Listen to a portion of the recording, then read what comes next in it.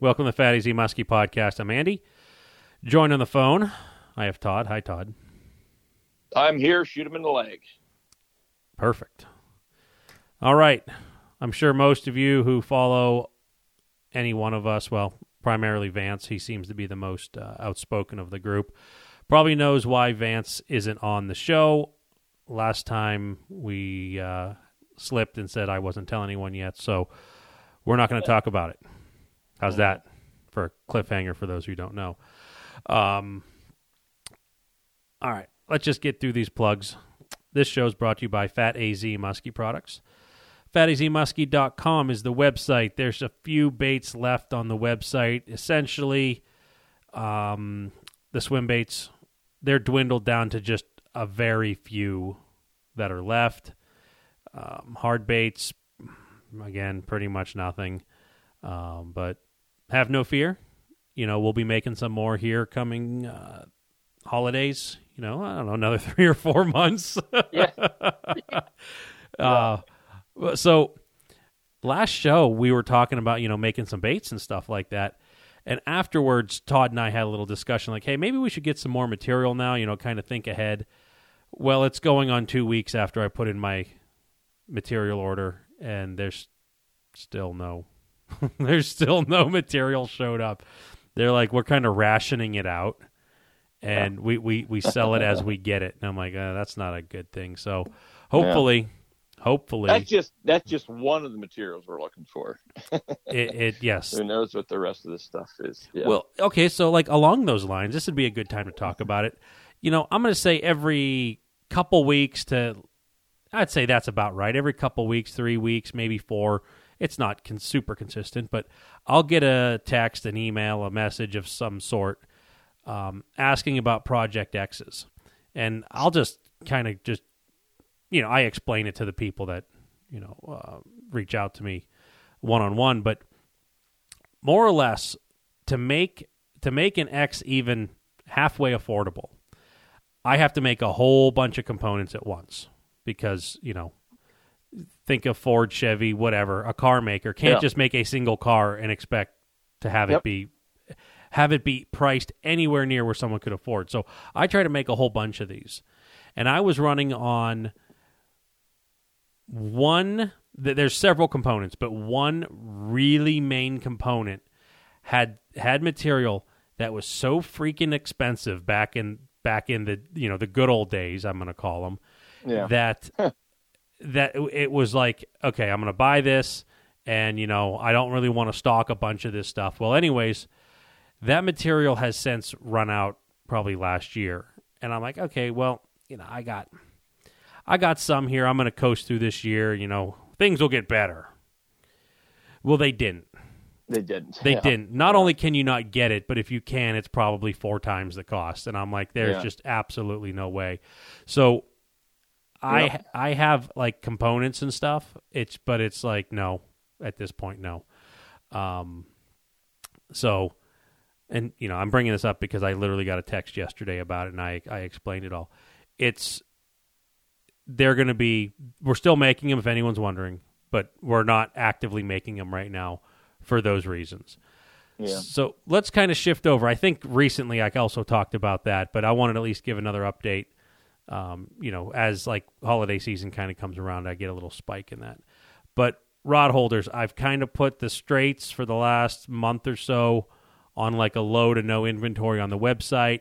That is probably going to be fixed here in the coming week. We're making a whole bunch. Same with the rail mounts, the standard height, the tall rail mounts. We have a machine that's working on them right now. So we're going to be updating on that. S10 brackets, you know, I don't know if I put them out of stock. I know I'm kind of in low stock, but those are rip-roaring again. You know, things are starting to filter back in there because that material is more easily, I'm going to say, in stock than some of the other things I've been talking about. Bait-wise, I haven't checked inventory in a while, but Muskie Tackle Online, Team Rhino Outdoors, the Pike Shop, if you're in Germany, maybe if you are in Germany, I don't know. I don't know if any Germans listen to this show. Yeah. It might be hard unless you're bilingual, but maybe Pike Shop should have their stuff up and going. That'd be one of the only places that I know that has a fresh supply of inventory. But who knows? They could have sold it all immediately. I'm not sure, but that's kind of where the baits are at right now. Yeah. That's the update with AZ. Yeah. AZ. So now let's talk Muddy Creek Fishing Guides, mcfishandguides.com. Check out our website. We got lots of good information on there about what we do. And Vance and I are booking trips for next year. I mean, my books are like halfway full already for next season. It's unbelievable, but that's where we're at. I think Vance is already sort of booked up. He rolls guys from year to year. We'll be fishing Pennsylvania, April, May. I'm going to be doing limited. Not sure how much Vance is going to be doing there. And then starting at Chautauqua last Saturday in May through October, November, sometime in that period. And we will get you out here and get you on some fish on wonderful Chautauqua Lake. I'll just take over for another one here. Let's do Ranger Boats. Ranger Boats, thanks to them for sponsoring the podcast. Vic's Marine. That's how Vance and I were able to get into these nice Rangers. Both have them on order for next season. 2 new boats. And, check out Vic's. They carry Starweld, Starcraft, Triton boats, as last I know. They got the Rangers. They are taking some orders right now, but they service most of the big engines. Well, mostly Mercury anymore. But great guys to check out for your service. They're one of the biggest Ranger dealers in the country. Most years they are the biggest Ranger dealer in the country, and they are fishermen that set up fishing boats so they can help you with all that stuff. St. Croix rods, best rods on earth. Use them every day. We definitely use them and abuse them. Are there issues? Yeah, we have the occasional issue with the rod, but let me tell you, we put them through the grind. So check out St. Croix rods if you're looking into a nice musky rod or any type of rod. Yeah, I want to talk a little about that because it's interesting, when you do a spot somewhere, whether it's on a TV show or our little dog and pony show right here. Looking at, for me, I held my St. Croix for an hour and I just say 2 hours. Let's round up because of my fishing trip that I did. That was it. That is literally 1/1000% of what you probably put some of your St. Croix through this year. Yeah. Yep.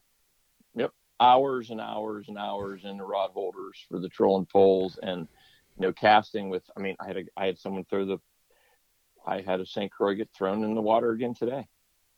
Did you get it back? We got it back. Yes. When you get it back,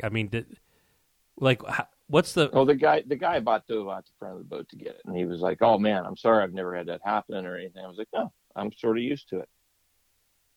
I pull out this here chain that has this big grappling hook on it, and I just drag it back and forth. I don't hand the guys the big. What are they? What like the big dogs? Well, yeah, I don't hand them the big dogs either, but I don't hand them the like the Lexa 400, bigger, heavier reel is equivalent to probably the Tranx 500. Because I have them. Well, I have the Tranx 400 and the Lexa 400 are the same, chassis class. Okay. But yeah, so those big reels, they'll sink the rod. There's enough cork on those rods that they float. Believe me, I can tell you. If you're using those 300 series or those other reels, you have ample time to get the rod. Not if you have the big heavy reels that you only have limited time to get a hold of it. But yeah, so I had one get thrown in. I had a little, what was the guy throwing? It was just a 7.6, not the big dog or anything. And it had the, what's the name of that reel? The 13 Fishing T13 or something.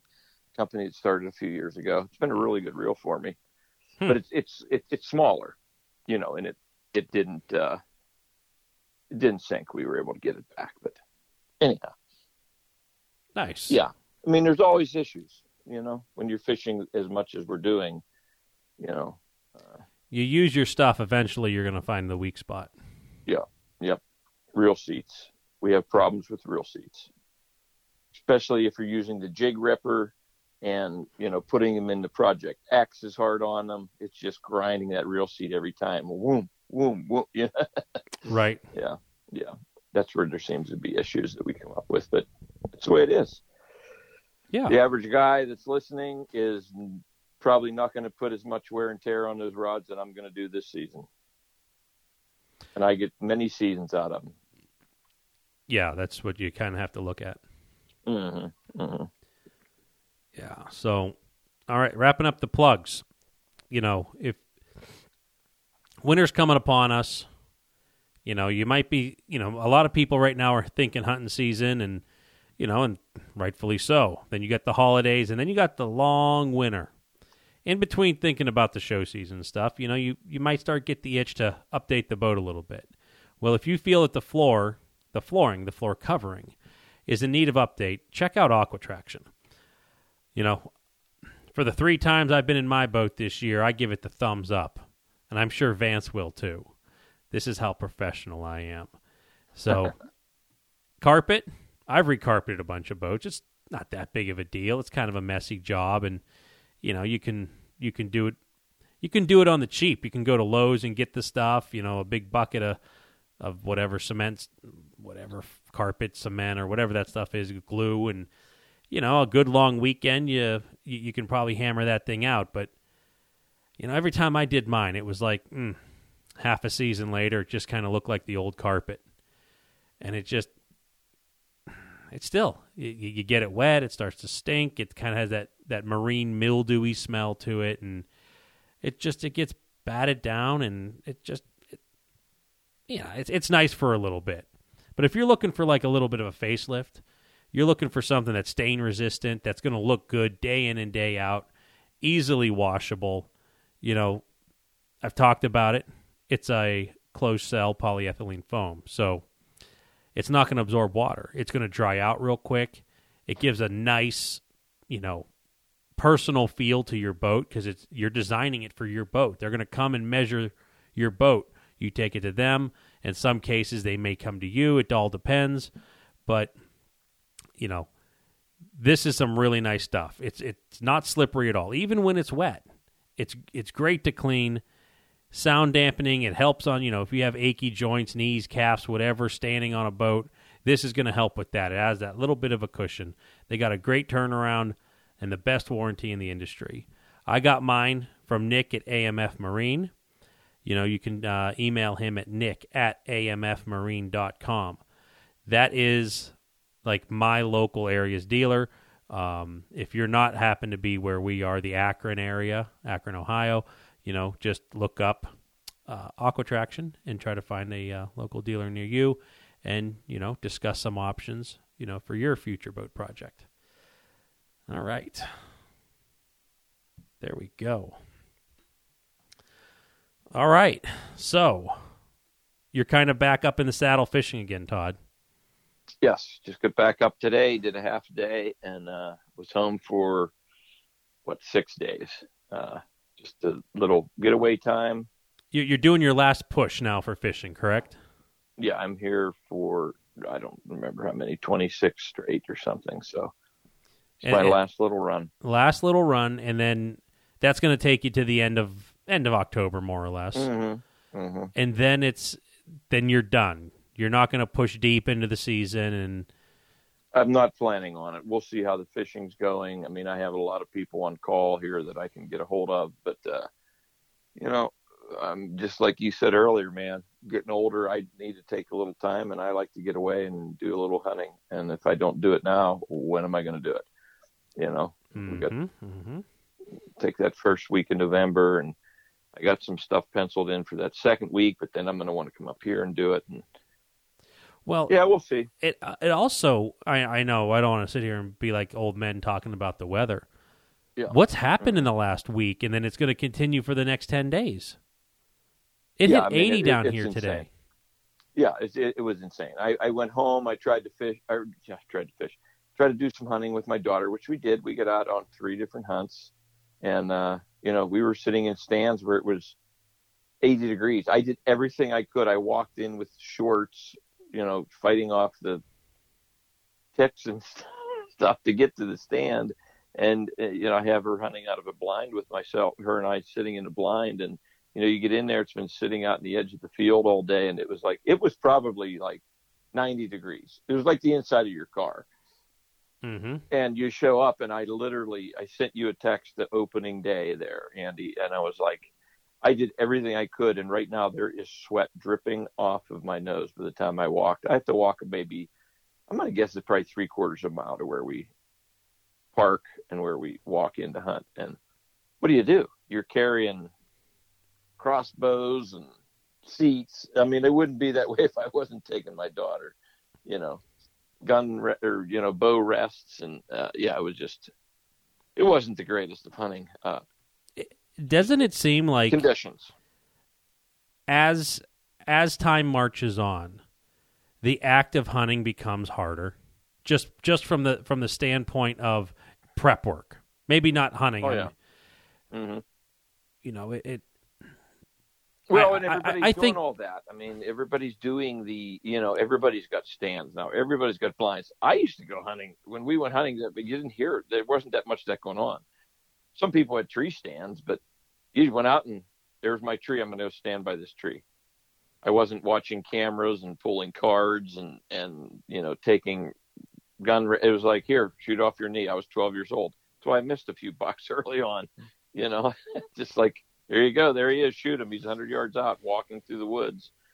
You just pull up freehand and try to take a shot. That's just the way with hunting was. Now it's become, there's a lot of gadgets involved now. We'll put it that way. Wouldn't you say? Yeah, that's kind of what I was going at. I like your wordage better than mine. Yeah. The amount of gizmos. Yeah.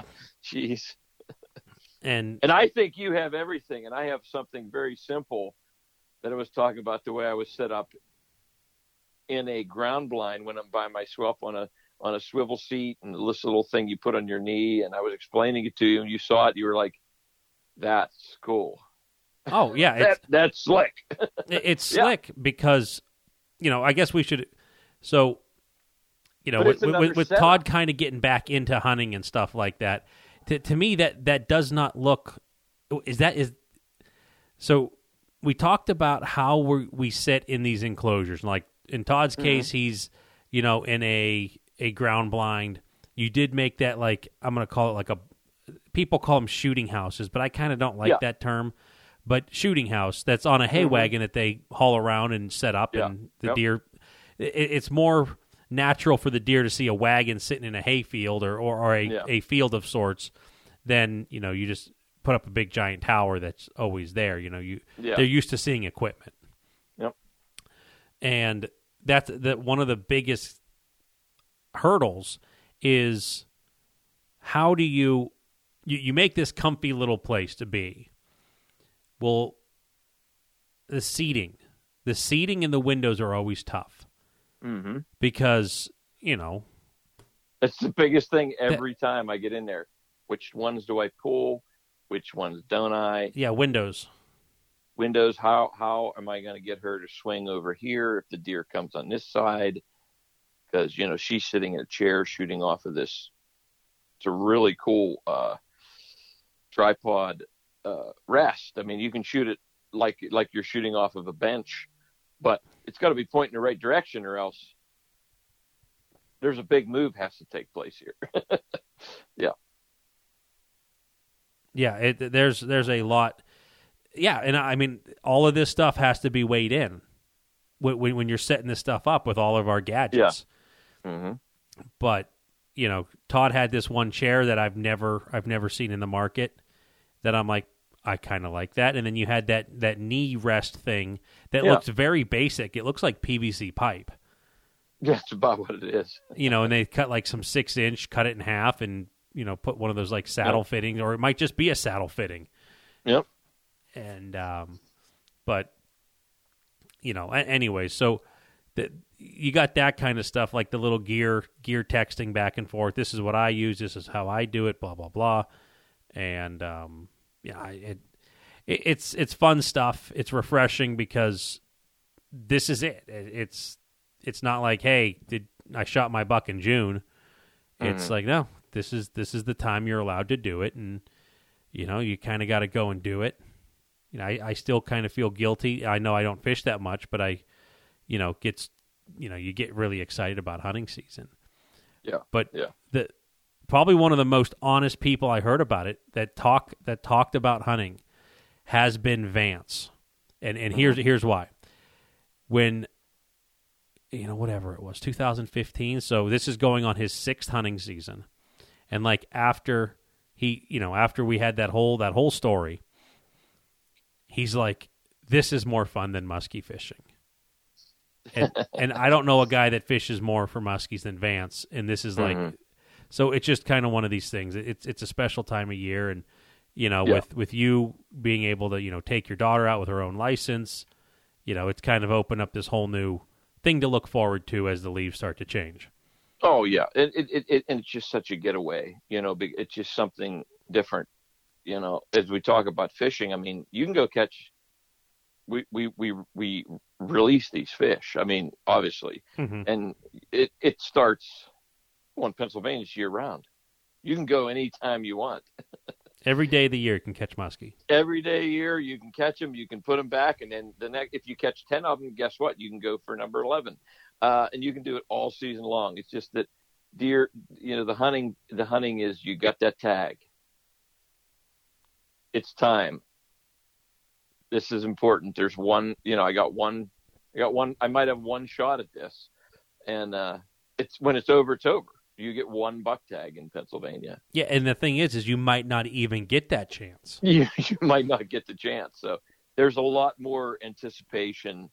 It's something I do look forward to every year, and I haven't bow hunted in probably 14 years, 15 years, but we were able to get the crossbow. My daughter showed some interest in doing it, and I enjoyed getting out. Wish the weather was a little better, but we're going to get out there come 1st of November, and it's the same way. She's got a tag. I've got a tag.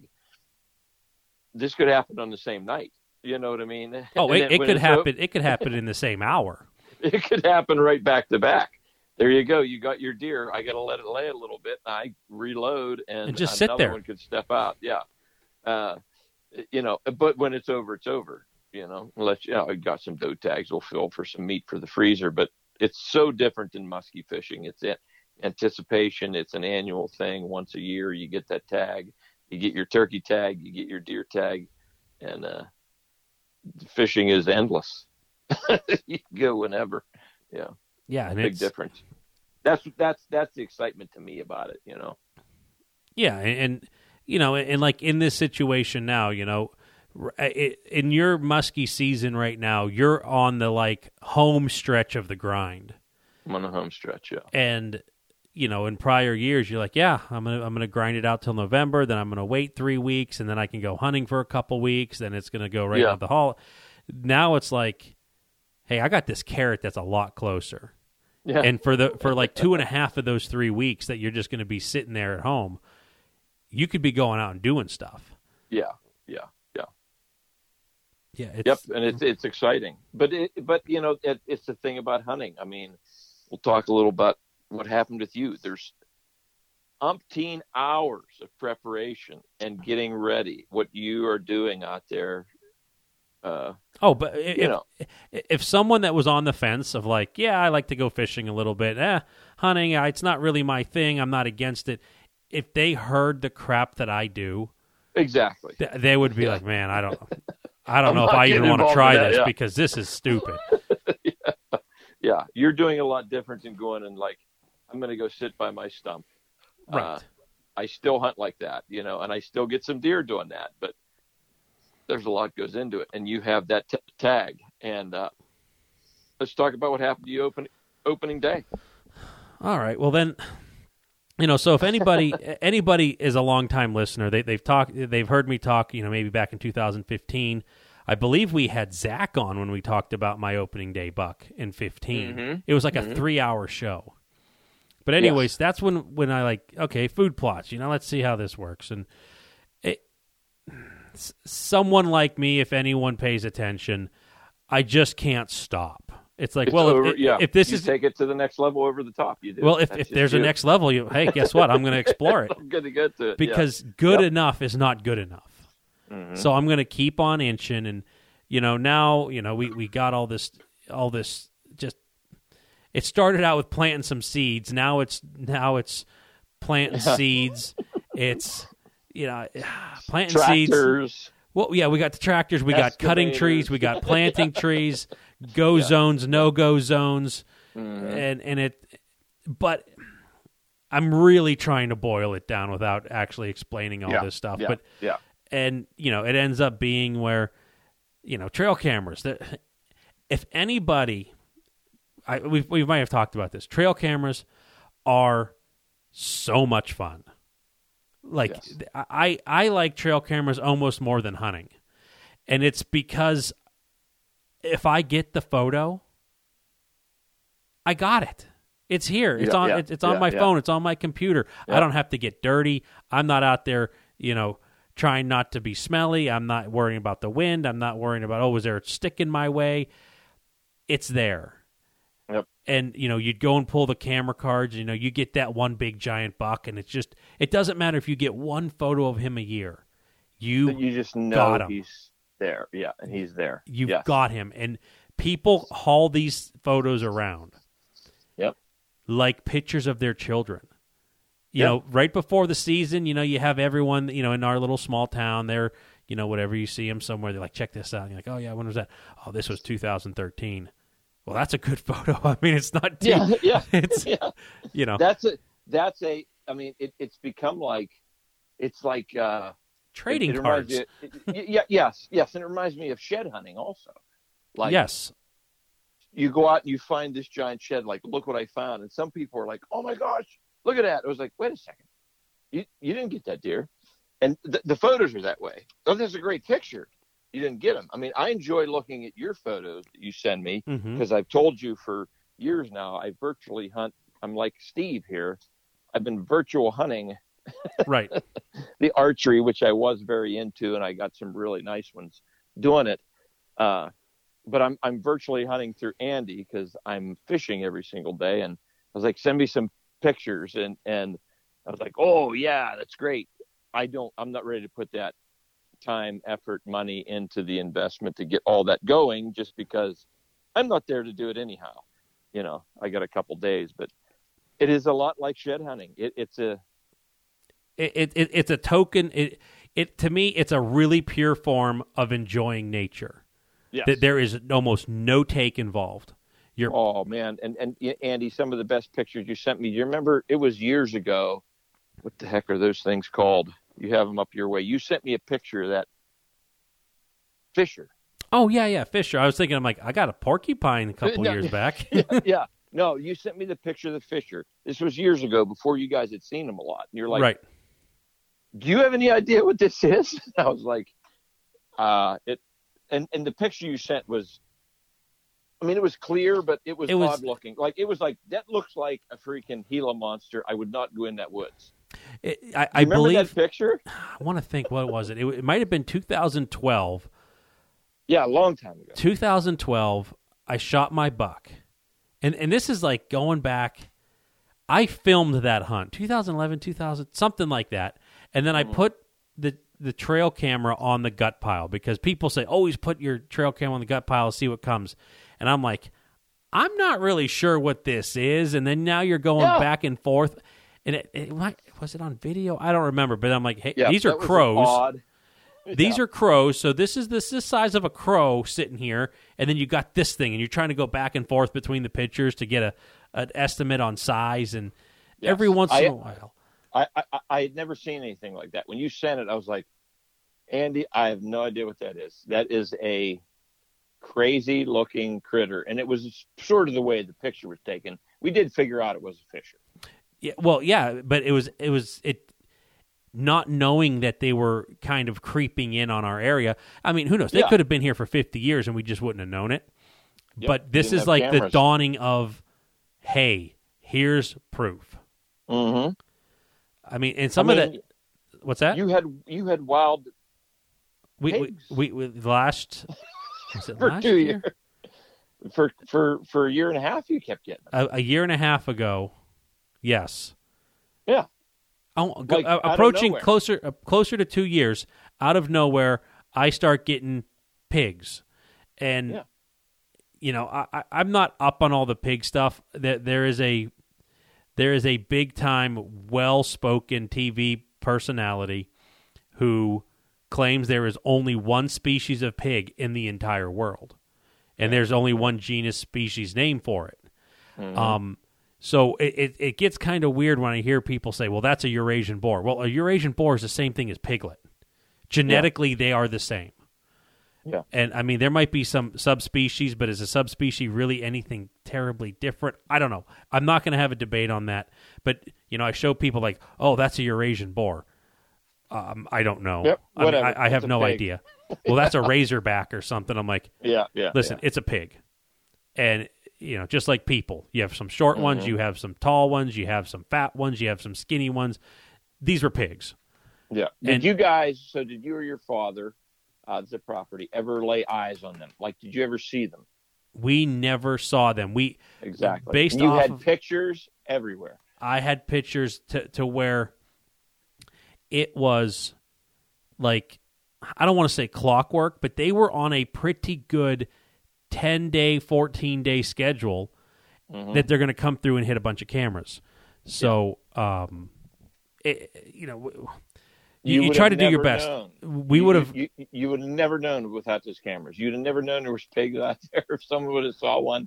If I would have came up and hunted that one Saturday, I come up with you and said, Andy, I saw 2 pigs come through here, and you'd be like, okay, Todd, you need to go home, get some rest. Were they bears? Are you sure they wasn't bears? Yeah, because I do see bears. Yeah, and you guys have seen bears, but you're like, yeah, you need to go get some rest. You've been fishing too much. It's well, so on the topic of those pigs, I had gotten on the one set of cameras, I'm like, that looks like a pig. And now this was like in some, I don't want to call it dark timber, but it was in hemlocks, and there was snow on the ground. And I'm like, that has to be what is that? That has to be a pig. So, I let Dad know. I'm like, hey, Dad, there's some weird stuff going on out there. Go walk through here and tell me what you see track-wise. Well, if anyone hasn't seen a pig track, it looks awfully like a deer track. And Absolutely, I got him up and down the trail in the snow. He goes, all I see are deer tracks. And I'm like, well, this is stupid. And then, as things start to happen, I start getting daylight photos. And it was really interesting, and it was slightly concerning too, because this is not, you don't want these on your land. No. No. But the crazy thing is, they are horrible for the environment. Yeah. And the reason being, for any non-hunters out there, they are very fertile. They can, I think, have a handful of litters a year, and the litters are not like one. They're a lot, and there's really no natural predators. They can just run rampant. They can eat just about anything. I think they're like cats, like the one they have in the spring. The babies of the 10 in their litter, they can be having babies by the end of the year. I want to think that, like the it's quick. It's like 4 or 6 months when they hit maturity. Exactly. Yep. And so you can just think of how fast that can multiply. If they drop a litter of 8 and say 4 are girls, well, in 6 months, those 4 girls could probably, let's just say, have 6. Yeah, in 1 year, you go from like a pair to 200. Yeah, 64 pigs in 6 months. Yeah, and especially in a place that does, that is very, has a lot of food. And it has a lot of food, very rural. It's not where you expect to see or hear about this story of pigs showing up where you're at. I mean, there's no known population. Not many people you could probably show those pictures to a lot of people who are like, that's not from there. Yeah. They probably wouldn't believe you. Well, so, here's, so talking about these pigs some more, we did some work for the Pennsylvania Game Commission on one of their robo-deers at the shop. So I had the phone number of a, I don't know what you want to call a game warden, but this guy kind of oversees game wardens. So Nice. I don't know, the boss, I'm going to just say. Yeah. And I called him up. I'm like, hey, listen, I got some pigs. And he's like, what? I'm like, yeah. And he's like, listen, I'm going to come up to the shop. He goes, I'm going to do a little bit of talking here and stuff. He comes up and he goes, let me see these pictures. And he looks at these pictures. They're color pictures now. He goes, yeah, those are pigs. I'm like, yeah. Yeah, because originally he's probably like, yeah, this guy just wants to go out and like. Yeah, someone released some and, whatever. Yeah. Like, this guy wants to get permission to go just like shoot after dark. Go get right. rid of your pigs. Well, this is the crazy thing. He's like, listen, he handed me some stuff. And he's like, he insinuated something, but he's like, this doesn't make sense to me, but here's the rules on pigs. And he handed me like this printout. And it's like, it starts off in a paragraph like, Pennsylvania is no place for, feral swine, blah, blah, blah. They need to be gone, blah, blah, blah. By the way, you need to wear 250 square inches of orange. You cannot hunt over bait. You cannot hunt with light. You cannot hunt with dogs. Oh. I'm like, they're treating this like a big game animal. Yeah. And, and I'm like, wait a minute. If there's no place for these things here, they should be treated like coyotes. Yeah. Any kind. 24/7. Anytime, any day. Yeah, traps. As long as you got a trap legal them. tag. Yeah. We need to get these things off the land. And he just kind of was like, he looked at me, and I'm like, okay. And I'm like, I saw all I need to see. If I have, but so I had gotten them over the course of a few months, and there was never any babies. So kind of what I was thinking was, they were either, both female or both male. There might have been 3. They might have all been the same thing, or they may have been fixed. They more than likely escaped from someone's thing. And with the amount of, and I'm just going to blame the Amish because I don't think they're listening to this show. And I'm out in a very, very Amish, high country, and they could have got away from there, and just we would have never heard about it. So, but it doesn't take them long. I mean, when we're talking about these aren't pictures of like pink pigs that you see. No, this is wiry hair, like 4 inches long off their back. Yeah, they had like hair on them. They look like what you see when you're watching the Outdoor Channel, and they're shooting wild boars in South Carolina. That's what these things look like. They did not look like pigs that escaped from the neighbor's farm. Right. These were not the ones, they did kind of have curly tails, but you're not seeing these things at the fair. And they had some tusk growth, It doesn't take long for them to revert back to the wild. Well, and these pigs, based off of their size on a deer, I'm not going to say they're 400-pound pigs, but they were probably at least 2 to 250. Oh, they were bigger than deer, yeah. These were something I would not want to run into in the woods. Yeah. That's hilarious. So, but regardless, okay, so that's all like couple-year-old news. Last year, I got sent a screenshot. Someone 5, 6, 7 miles away during deer season shot a pig, and it matched what we described: darker, wiry hair, whatever. And so there was a chance that these things had just been running around for this long. For years. For years, yeah. Yeah, they might have started out with 4 or 5, who knows, and now they're whittled down to a couple. Yeah. We talked about, I don't know if you ever went out and did it, but I know I talked to you. It was like, can we go try to get them? Do you have any pattern on them? No, if I did, I would have been all over it. But it's kind of like with this, there's a bear season in PA, like obviously, like a rifle season, and people do shoot them in our counties. But just about all the bears that are harvested in Pennsylvania are from bear drives. Yeah. You would be extremely fortunate during the 3-day bear season to go sit in a tree stand and have a bear come by. I'm not saying it don't happen. Yeah. But to just randomly go out there. So, talking about the bear thing, to go out and just sit for a pig, oh my gosh. Holy crap. I mean, I don't know, like... Let's hunt for unicorns here. Yeah. Let's hunt, hey, grab that feed can and bang it against the fence post. See if these things come running in, because I don't know how else to do it. Bigfoot, Sasquatch, yeah, well, especially no feeders, no night hunting, no nothing. It's, I don't know, but... Yeah. So, And anyways, getting back to the trail camera thing that we started with. Yeah. The trail cameras, they're a blast. Do you know what's even more fun than regular trail cameras? Cellular trail cameras. Mm-hmm. They are changing. They don't kill the deer for you, but they sure make it easier to make decisions. I will not say that. Absolutely. There is a power to it, as if, Todd, you sent me a photo today from a cell cam, didn't you? Yeah. Yes. Yeah. Mm-hmm. I have many cell cams, a lot, and it creates a level of anxiety. I sleep worse when they're out, and I have a sigh of relief mentally when I pull them down in like late winter. I'm not kidding. There's really? Yeah. Well, just because of how I have mine set up. Mm-hmm. Like, See, I would think that would be a big deal during hunting, like until you fill the tag, because I can see it just playing. Oh, I know it does.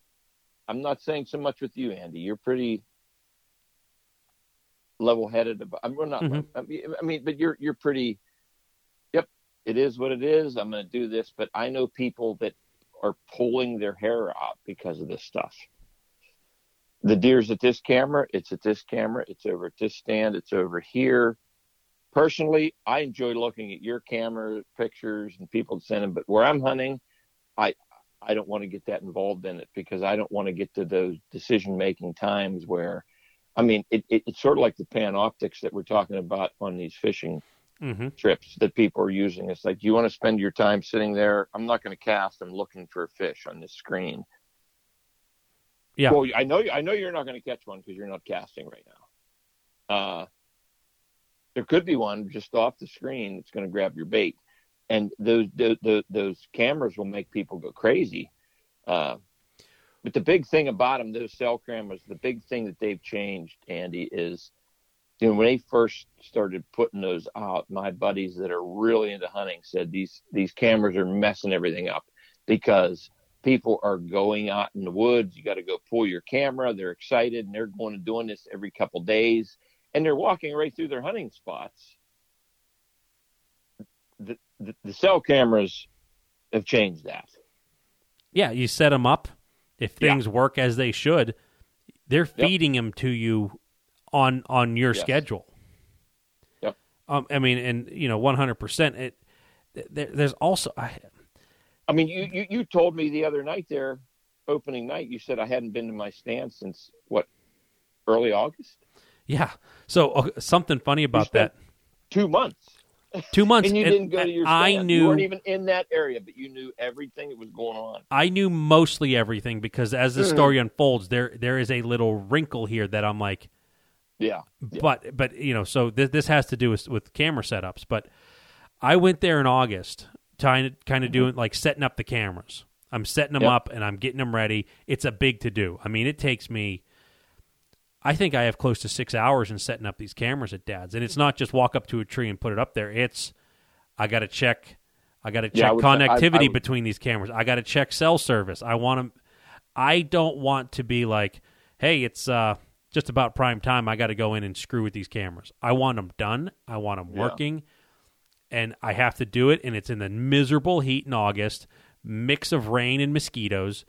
But anyways, the thing I also did in August was I checked this shooting house, as much as I hate that word, for bees. Bees are a big thing, as we've talked a lot recently with Vance. But I also put out some decon mouse poison stuff. And I bought all this online. It's like a 3-pack in a bundle, and I got like 3 or 10 packs of these things. It was a good price. And they're like little white housings, and you look in there, and there's a little chunk of, maybe half inch of poison. But I went with this one because I'm like, I don't want to just throw out rat poison and then, whatever. I have a skunk come in there and eat it and die. And this is small, like a mouse, maybe a rat could get in. So I'm not like poisoning the world. I'm poisoning these animals, but I'm trying to do it everything. ethically. Yeah. So I put 2 of them in this stand and 1 in another stand. Controlled poison. Yes. If that earns any brownie points. So I put that out because I'm like, this place always has a smell of like mouse urine. And it is what it is because they live there. Who wouldn't want to live there? Do you want to live in a snowbank or in what would be the equivalent of a 40,000 square foot mansion? Yeah, exactly. Who wouldn't? Yeah. So, anyways, I'm gonna jump ahead for this mouse poison thing because I talked about it so much. I got in the stand Saturday. I'm like, time for. It doesn't smell bad in here. I'm like, hey, this poison must have worked. So I picked up the little container. On the instructions, it says it's working when there's a couple nibble marks on it, like, and then like it'll stop, and then you're like, oh, they're done when there's like all the poison's gone.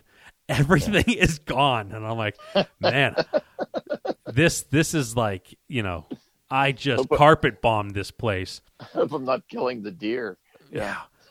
I'm sitting in the stand thinking that there's no mice, and I heard mice, and I look up, and there's a train of 6 of them, 2 adults and 4 babies walking on the rafter. And I'm like, what the heck? Incredible. I've killed everyone in your family tree. Yeah. So I got to take more mouse poison out. And you have a mouse parade. I watched an adult. And like this was like in a line of like 12 inches. An adult, a baby, a baby, a baby, an adult. The last adult, as it was walking by, turned around, ran back, grabbed another little mouse in its mouth, and ran after the thing. I'm like, well, I kind of feel bad, but I'm going to kill you guys. Yeah. They're living the high life. They're in a luxury hotel. Our number, they took a number just like at the deli. We were number 70 to get in line for this place. They just happened to hit it when the poison ran out. Poison ran out and they all died, yeah. They're not really hurting anything. I just don't want them there. No. I mean, so Andy and I talked about this a little bit the other night because that was a big highlight of my daughter and I's hunt. We went in there and there was a mouse in the shooting hut. Mm-hmm. And I could see it up in the corner. We kept hearing the squeaking. I said, it's either a mouse or a bat, Kara. I don't know what it is.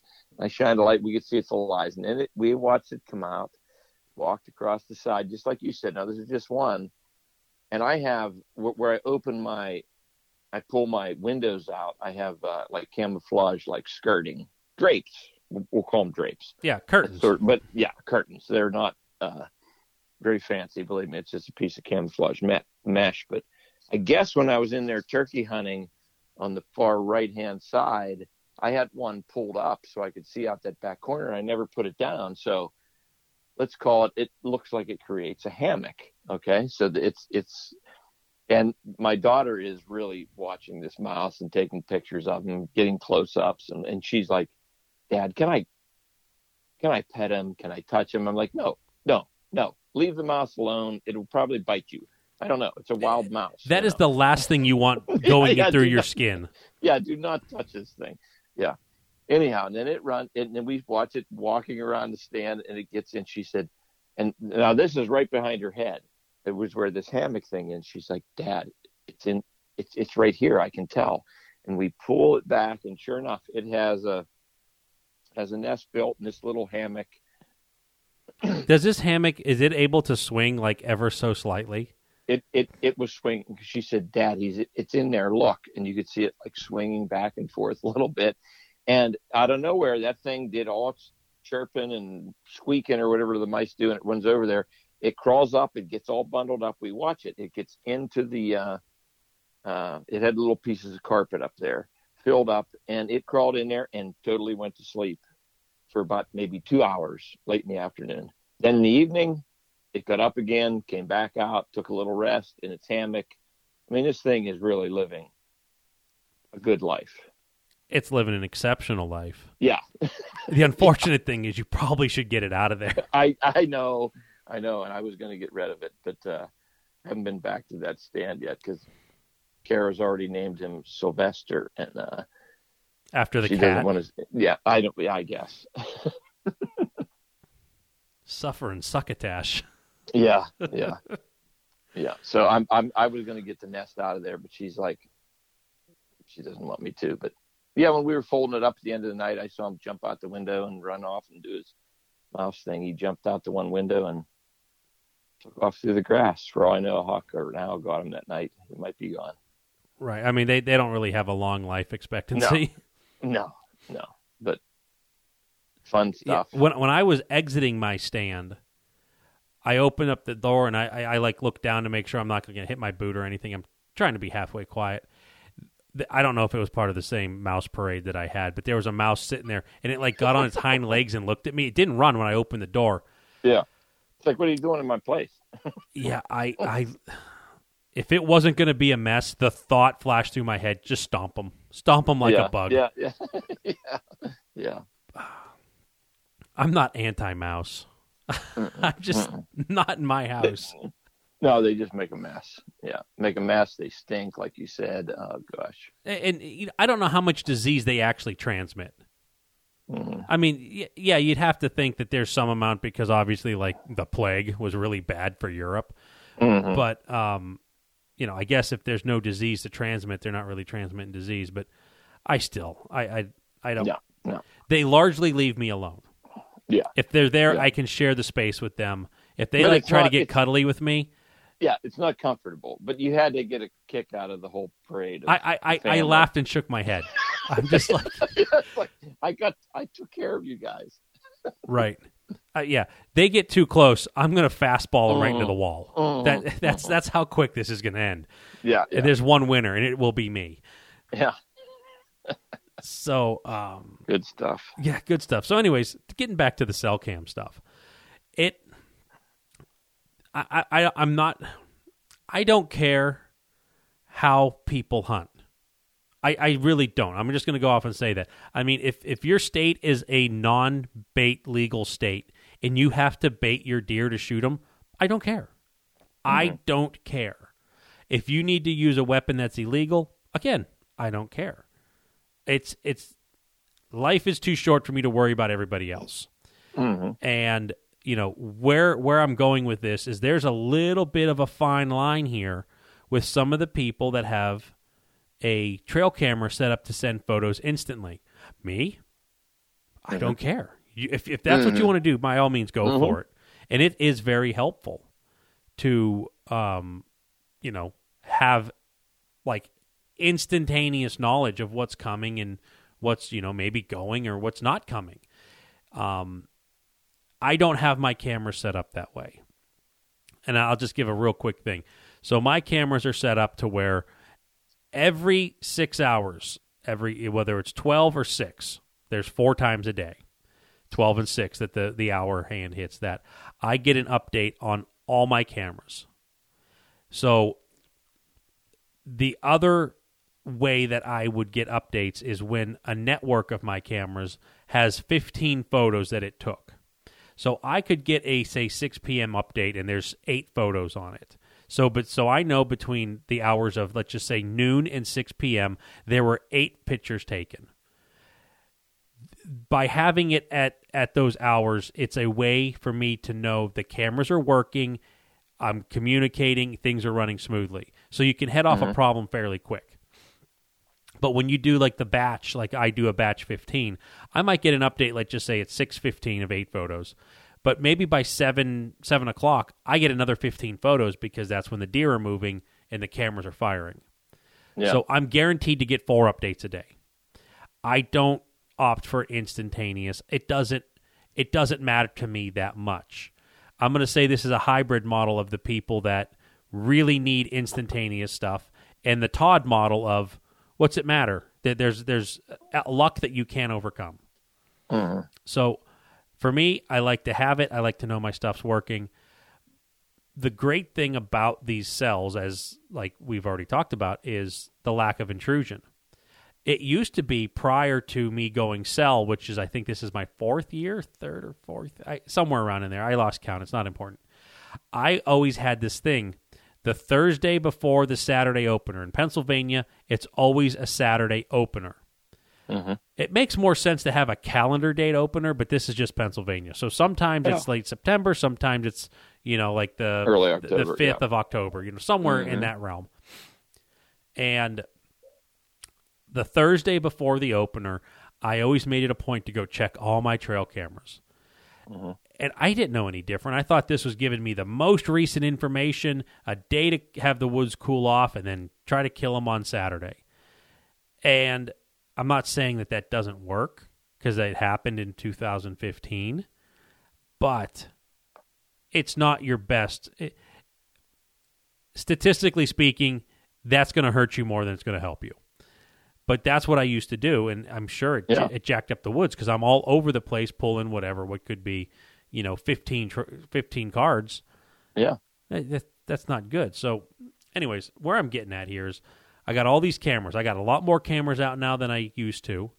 I have them set up in different spots than what I used to do, and I've adjusted my model of doing of running these cameras. I have some spots that I'm like, I'm going to try something, and I want to see if this works. And then I have spots where I'm like, I really want to know what's going on in there, but it's not going to change my life, and I don't have any cameras. So I have spots, big giant voids that I'm like, I'm okay not knowing. And then I have spots like, I like this crossing. And then I have spots like, I'm going to try to do a deer drive, or I call them camera drives. And I'll talk about that more. So it's not hard when you're watching. I have my biggest food plot out at Dad's has 0 cameras on it.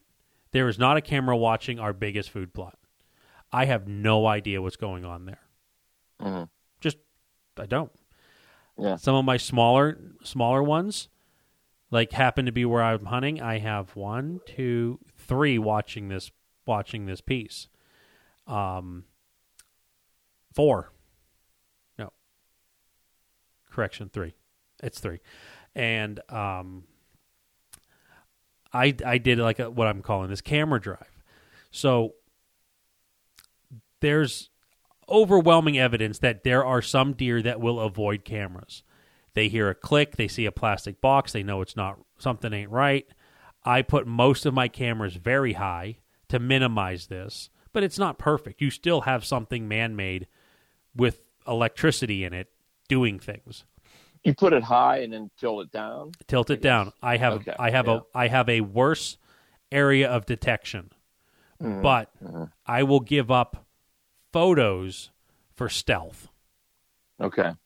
I mean, obviously, if I was worrying about stealth completely, I wouldn't have the cameras out there. No. But I have them high. I mean, some of these ones I'm standing on a bucket on my tippy toes to get down. It also helps if you have a trespasser that's going to steal everything of yours. Most people aren't looking that high up in trees. Yeah. Now, there are some that are down low, and I did put some of these down low in obvious spots, especially in this food plot, because there is the way that this where my typical opening night sit is. This is it's on a field edge. This field edge, let's just say this field is 8 to 10 acres and it's in a rectangle shape. It's not a perfect rectangle, but for the description, it's a rectangle. Mm-hmm. And on its northern boundary is a road. Its eastern boundary is the property line to the neighbors. Mm-hmm. Its southern boundary is a creek bottom hemlock. I guess you just pretty much call it a creek bottom hemlock, a small creek. Yeah. We're talking like when it's gushing, I might be able to get a good running start and jump over it still. So one of those creeks. And then on its western boundary is more hemlock in a ravine. And this field, so I'm hunting, if you're keeping the compass correct, I'm hunting on the western line, almost, let's just say 3/4 of the way south. And there's some topography going on in that corner of this field.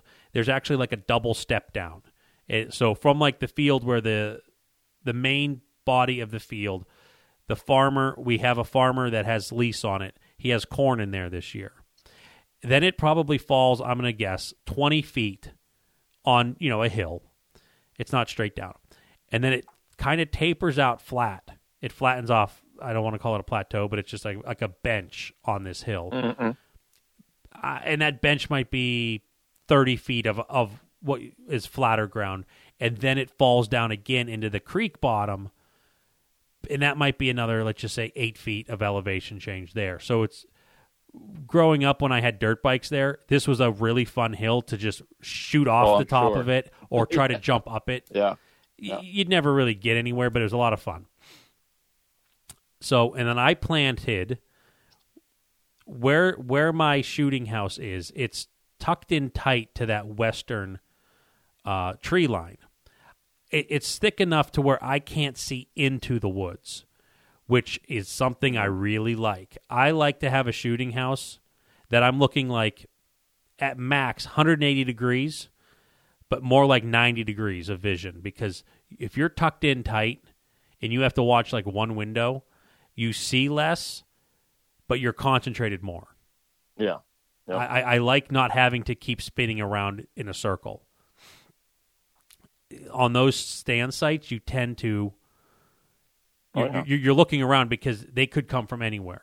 But when you're like, I sit like this, and my peripheral vision's catching almost everything that's going to happen, you tend to stay still longer, and you can scan with more detail. But anyways, so I really can't see anything out the western-facing window except trees, hemlocks, and whatever else there is. And my far shot is going to be how they enter the main entry into this food plot on the creek bottom is like 80 yards away. Well, talking about these cameras and doing a camera drive, I loaded that far end heavy with cameras. I have two really close, very obvious. Some people might not think that that's heavy, but these cameras literally, when they take pictures, you can almost see the cameras at it, like in their photos. The purpose of this is, as we've talked about, some deer will avoid cameras. They'll get clicked one or two times, a photo taken. Then they will maybe not leave the area, but use it differently. Skirt it, yeah. Skirt it. They'll go around it. Yep. And when they used to come out in this field, they would hang out in that far corner, probably because it's the closest to cover. The way this, like, it's not a perfect rectangle, as I said. There's a nice little inside corner right there. They come out there, they exit there. It is the perfect spot to come out, and if you got good food there, why walk into the middle of the plot? And the plot's probably better part of an acre, but not two, so let's just call it an acre and a half. But it has some nice topography to it, as I described. I have an upper level, I have two side hills, I got a lower bottom. Oh, it's a great stand. I've hunted there twice. And you've killed deer. I've got deer both times, and my dad got one too. Yeah, it's not a favorite among gun hunters, mainly because you don't see a whole lot. No. As compared to some of the other sites. But, so, I loaded that far side heavy, thinking that if the deer's going to come in, all right, it takes my picture, but I'm going to get away from this. And it might push them another 15 yards, 20 yards closer to me. Well, now guess what? We're cooking with gas. Now you're in range. Now I'm in range. They set up and start eating and do whatever. They start meandering. 50 yards is not an ideal shot for me. I will take it if necessary, only under ideal conditions. Again, if you want to go and shoot 100 yards at a deer with your bow, I don't care. But, so I kind of have this set up to do this camera drive. But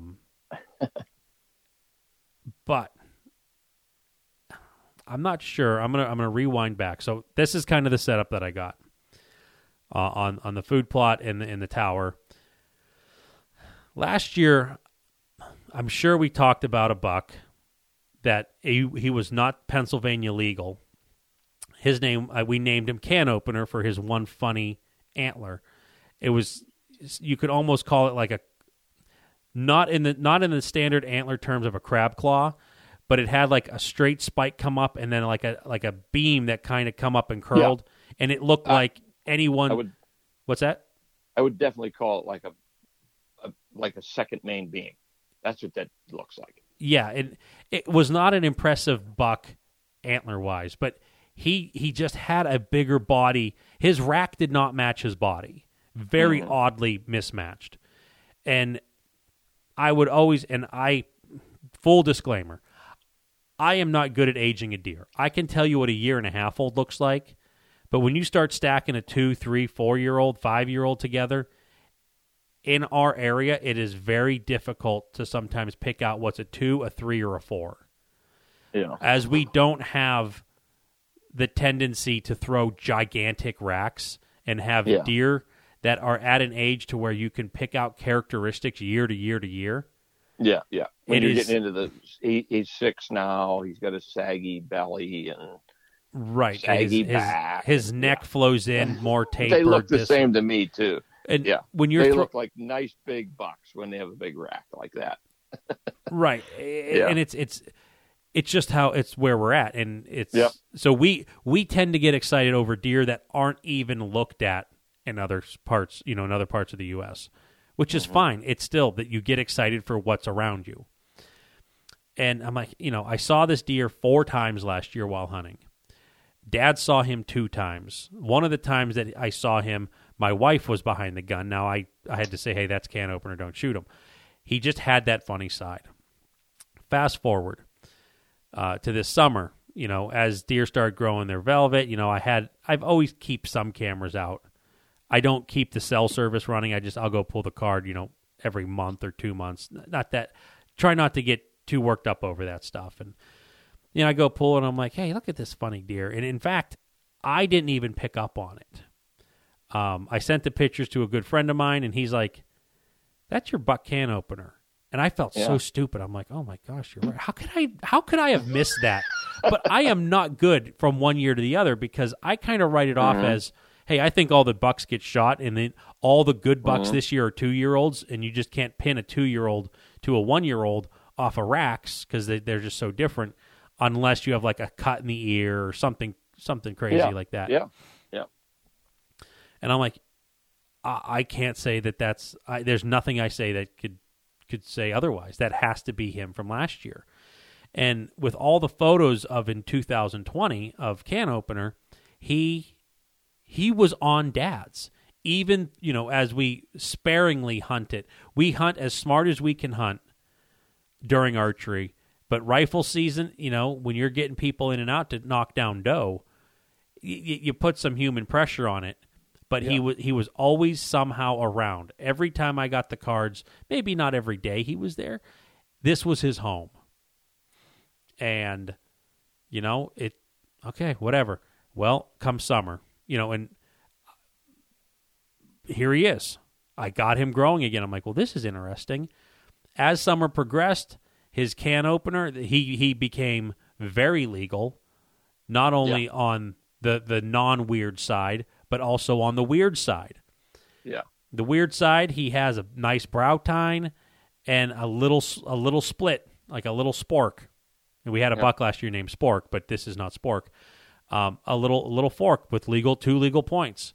And then you got this main beam that kind of comes out the back of that antler that wraps around with this big weird main, like more of a shape of a main beam. Absolutely, yeah.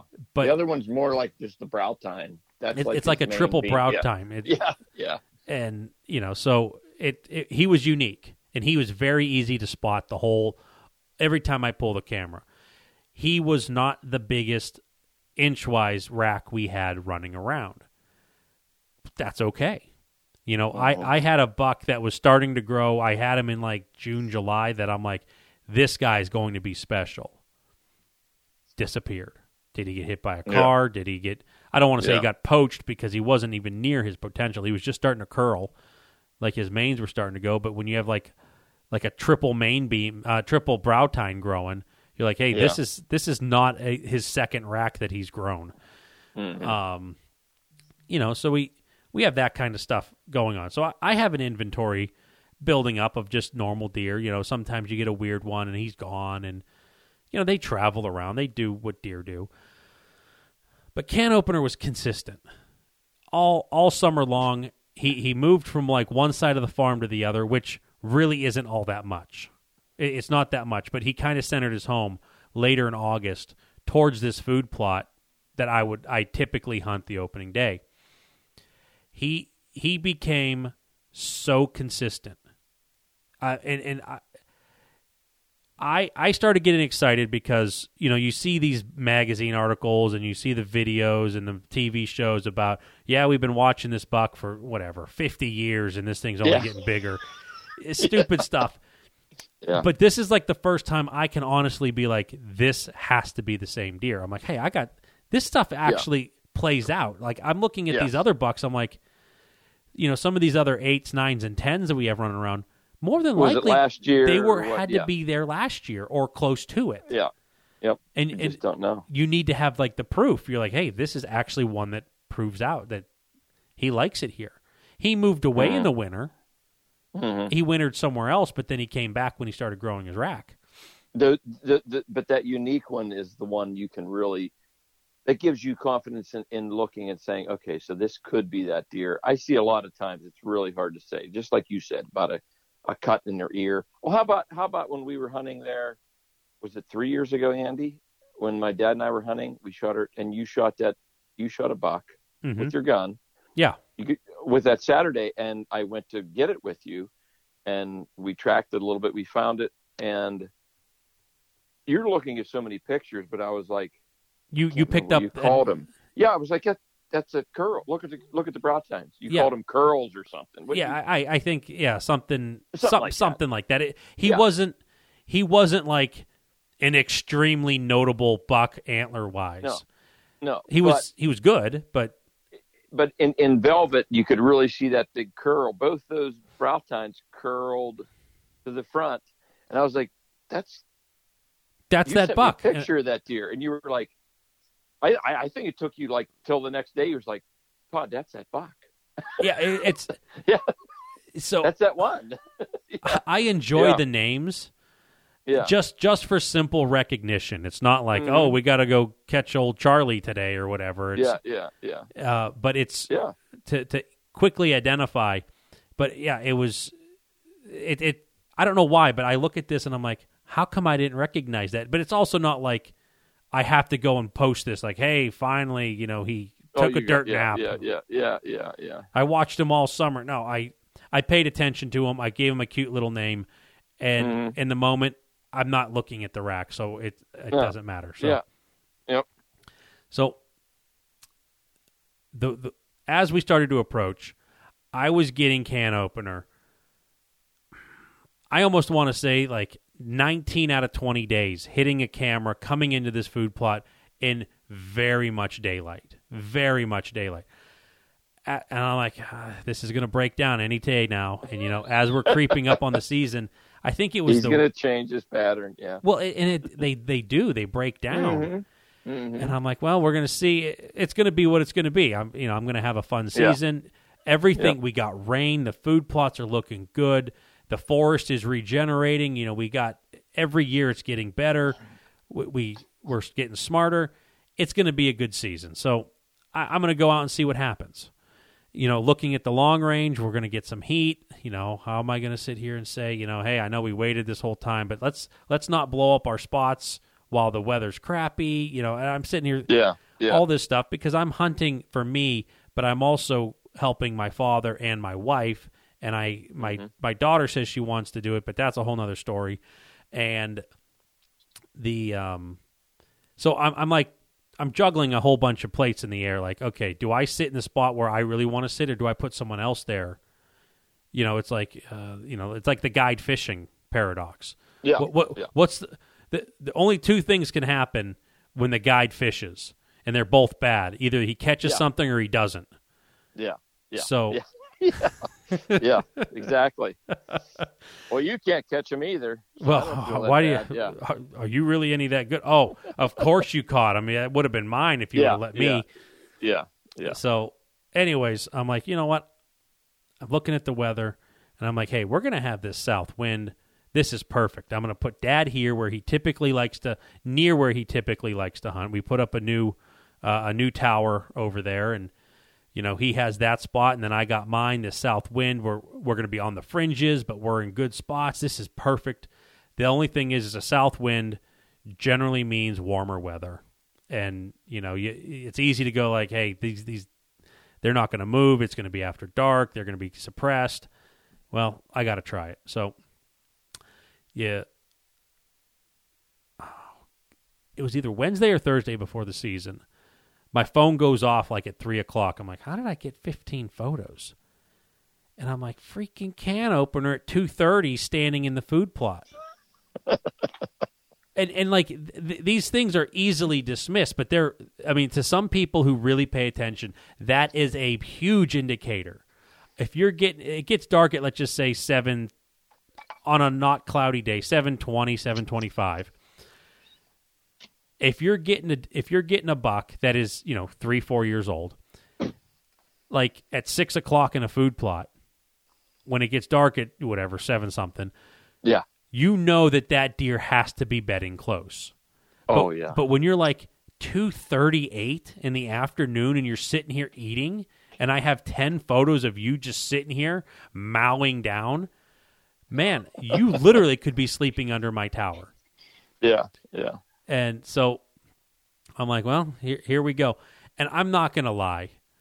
Going into Saturday, there was a level of pressure because there's, the people that are in the text, I have like one person that I text a lot of photos to, 2, for hunting on opening day.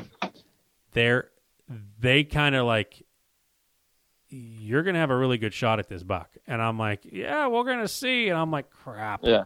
Because there's like the double nervous. There's 2 things that can happen, and they're both bad. Yeah. And I'm like, well, we're going to find out, whatever. So fast forward to Saturday. And if I this is where I can't lie. I had full expectation that I'm going to have an encounter with a legal buck because there were times can opener came out. But then right at last light, this is where your mind starts screwing with you. There was a bigger racked 9-point coming out. Mm-hmm. And let's just say 1 out of every, let's just say, I don't know, 5 to 15% of the time, there was another bigger racked 8. And on occasion, probably a near Pope and Young 10-point coming out. 10-point, yes. Saw pictures of him. He's beautiful deer. So now I'm faced with this dilemma. If I have a lesser-sized rack, unproportionately big-bodied deer come out that I've had history with, has a really cool story. He comes out early. Of the 4 deer that have come out within 3 days of the season, I'm thinking of this like Friday and Saturday. We're talking like a handful of days before the season. I've had all 4 of these deer. Granted, 3 of them are borderline daylight. Or shooting light, I should say. What do you do when if you have can opener come in front of you? And I made up my mind. I'm like, I'm hunting this, fully expecting to see him. He's a buck I have history. I'm shooting him. That you have to make a decision. You can't go in it willy-nilly. And I said, that's him. I know I'm going to have if I don't see him on Saturday, I think I'm going to have a shot at him on. There's no hunting on Sunday, Monday, Tuesday, or Wednesday. I'm completely convinced I'm going to have a crack at this deer. Yeah. I don't want to tell people that because they're going to, you're wrong, and you're like, yeah, I just suck. You got to sit there and humble pie. So I have a game plan. I gave Dad his game plan. Listen, this is how we're going to enter it. This is how we're going to do this. I said, we're going to be texting back and forth throughout the night. And he's actually in a historical spot that sees, on average, 2 times as many deer as I do. And anything can happen because he has no cameras watching his plot. So I give him the instructions, like, hey, some of this stuff. I'm like, when you're done, when it's hunting done, you stay in there. I'm going to hop on the diesel side by side, and I'm going to drive down and get you because the destination food source is what you're walking through. And I'd rather scare him off with the diesel than a human walking. So we have some plans to get out and whatever. So fast forward, I sneak into the stand as best I can. And, as I'm walking along this field edge, I wanted to kind of walk down half the side of a ravine to kind of side hill this in because I didn't want to be up on the walking trail. The deer are using it because we mow it So you have a ravine to your right, a flat that's big enough to drive a truck or two down, and then you have a standing cornfield. So whatever that is, 30, 40 feet wide. You have like a grass trail going to this food plot, hidden from the road, hidden from anybody. I didn't want to walk down that because I'm worried about my scent. Well, I couldn't get off that side of that hill as good as I wanted because I didn't clean the trail out, and it's all my fault. I didn't prep it. So I walked as best I could. I get to where I could peek over the hill into the food plot, and wouldn't you know it, there's 2 deer already in it at 3:30 in the afternoon. I'm like, oh, great. This is how I'm going to start the day. So I creep around as best I can. I finally get over the side of the hill. I walk in and screw with a combination lock while holding all my gadgets that we talked about. I get in. I don't spook them. And I'm talking like one of them's 20 yards away. The other might be 35, 40. Didn't spook them. I'm like, okay, cool. All the windows are in. And I'm just like, I'm gonna chill out. I'm going to try to cool off. Like Todd, I was sweating. The longest, slowest walk I ever did to get into a stand. Because I'm fully convinced Can Opener is He's right there. He's within rifle range. I just can't see him. Watching you. Yeah. He's possibly watching you. Yeah. I mean, I don't know. I could have bumped him trying to get in. Yeah. I don't know. Yeah. Yeah. Long story short, these 2 deer kind of work their way over. They're upwind of me. They are to my south with a south wind. That mama doe, I don't know what happened. She looked right up at the blind, stomped, and started blowing, and I'm like, how is this possible? I'm like, I did everything I could, and I'm not going to break this down because I don't want it to have to be a 2-hour show. And she's one of these doe. She ran off into the woods with her baby, and then she stopped, stomped, and started blowing some more. And I'm like, just shut up and leave, okay? Yeah. I should have shot you when I had the chance. That's what the doe tag's for right there. Yeah. And it's not very often I get busted in a tower. But there was something. All the windows were in. I'm not saying it's airtight, but something weird had to have happened because she was upwind. But she looked right at the tower. and there's tinted windows. She's not seeing me. I guarantee you. Mm-hmm.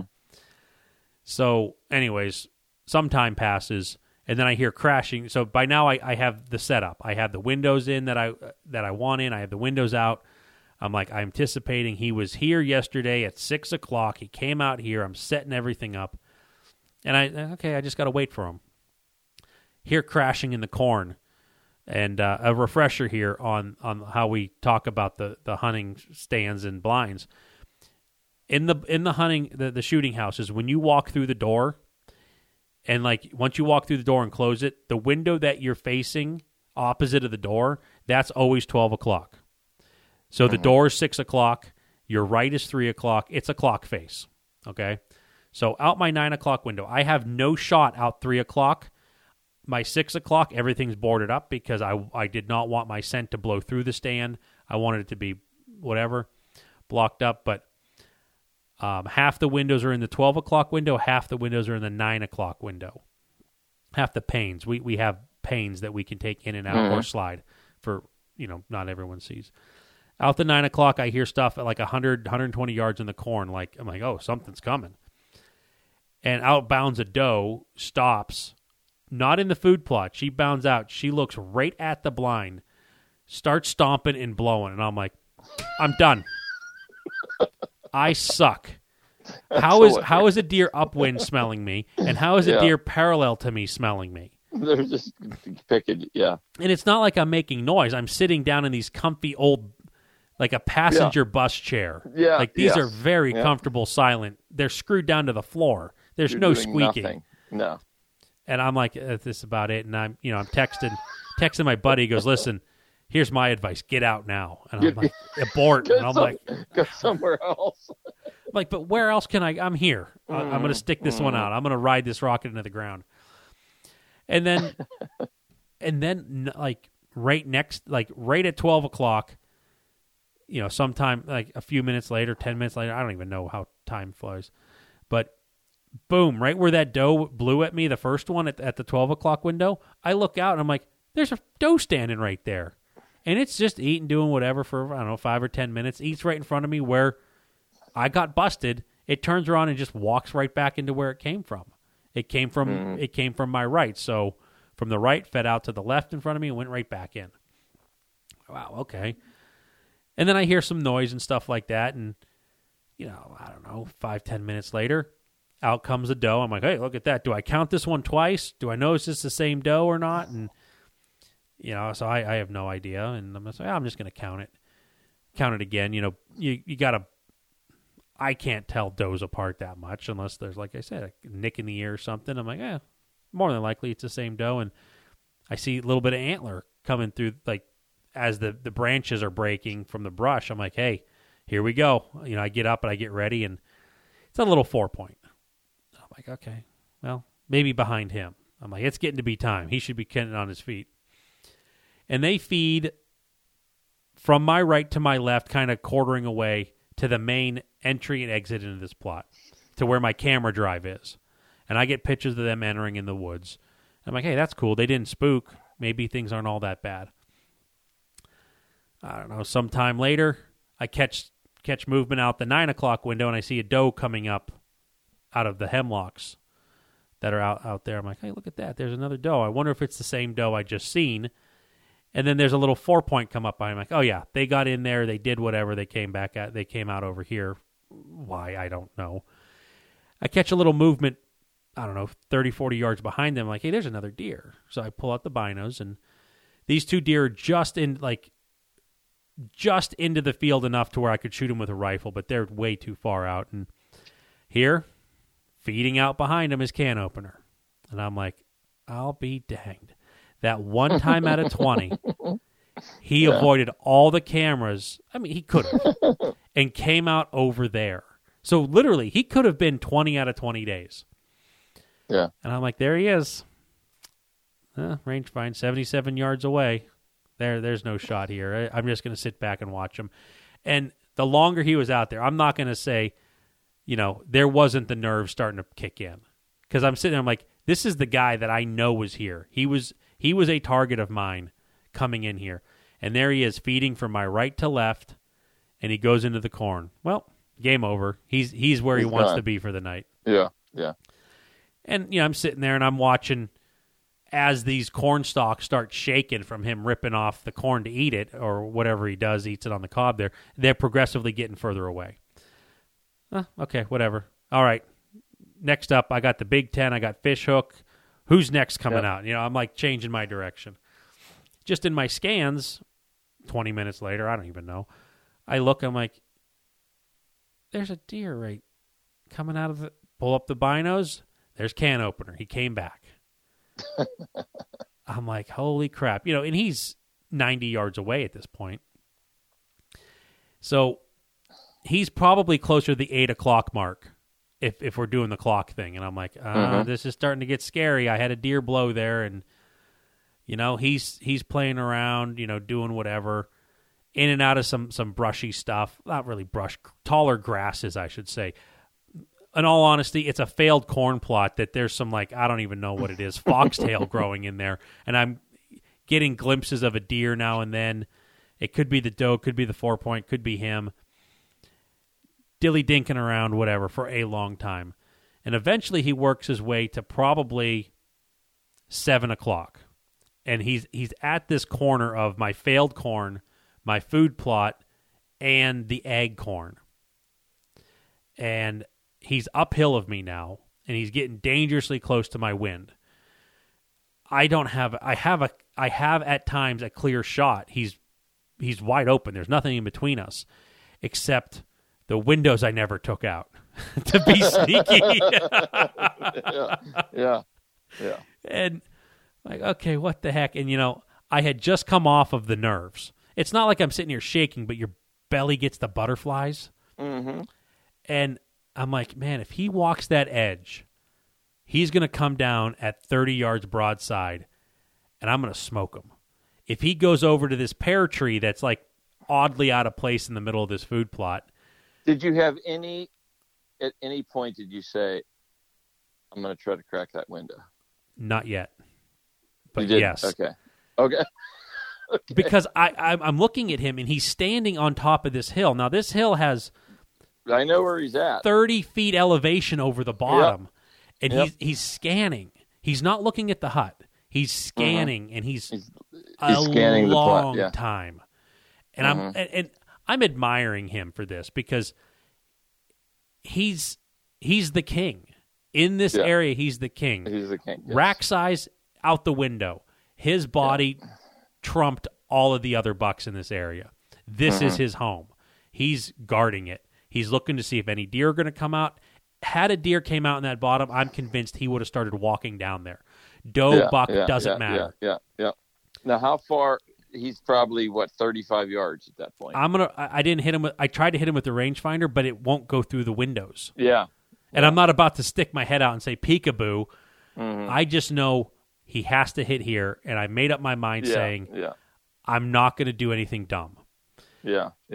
If I would have put, I would have put 40, 45 yards, but irrelevant. I'm just like, I need him here. And he starts walking down that line, and I'm like, this is going to happen. And I get reset up. And then he turns left and goes back into the failed corn and works his way back around up to that top point. And then the doe and the 4-point come out of the corn. I didn't know they went into the egg corn, but they came back in the corn. And okay, here we go. And here's some friends. And he starts eating with them. And then he's working closer to 6 o'clock. And I'm like, no.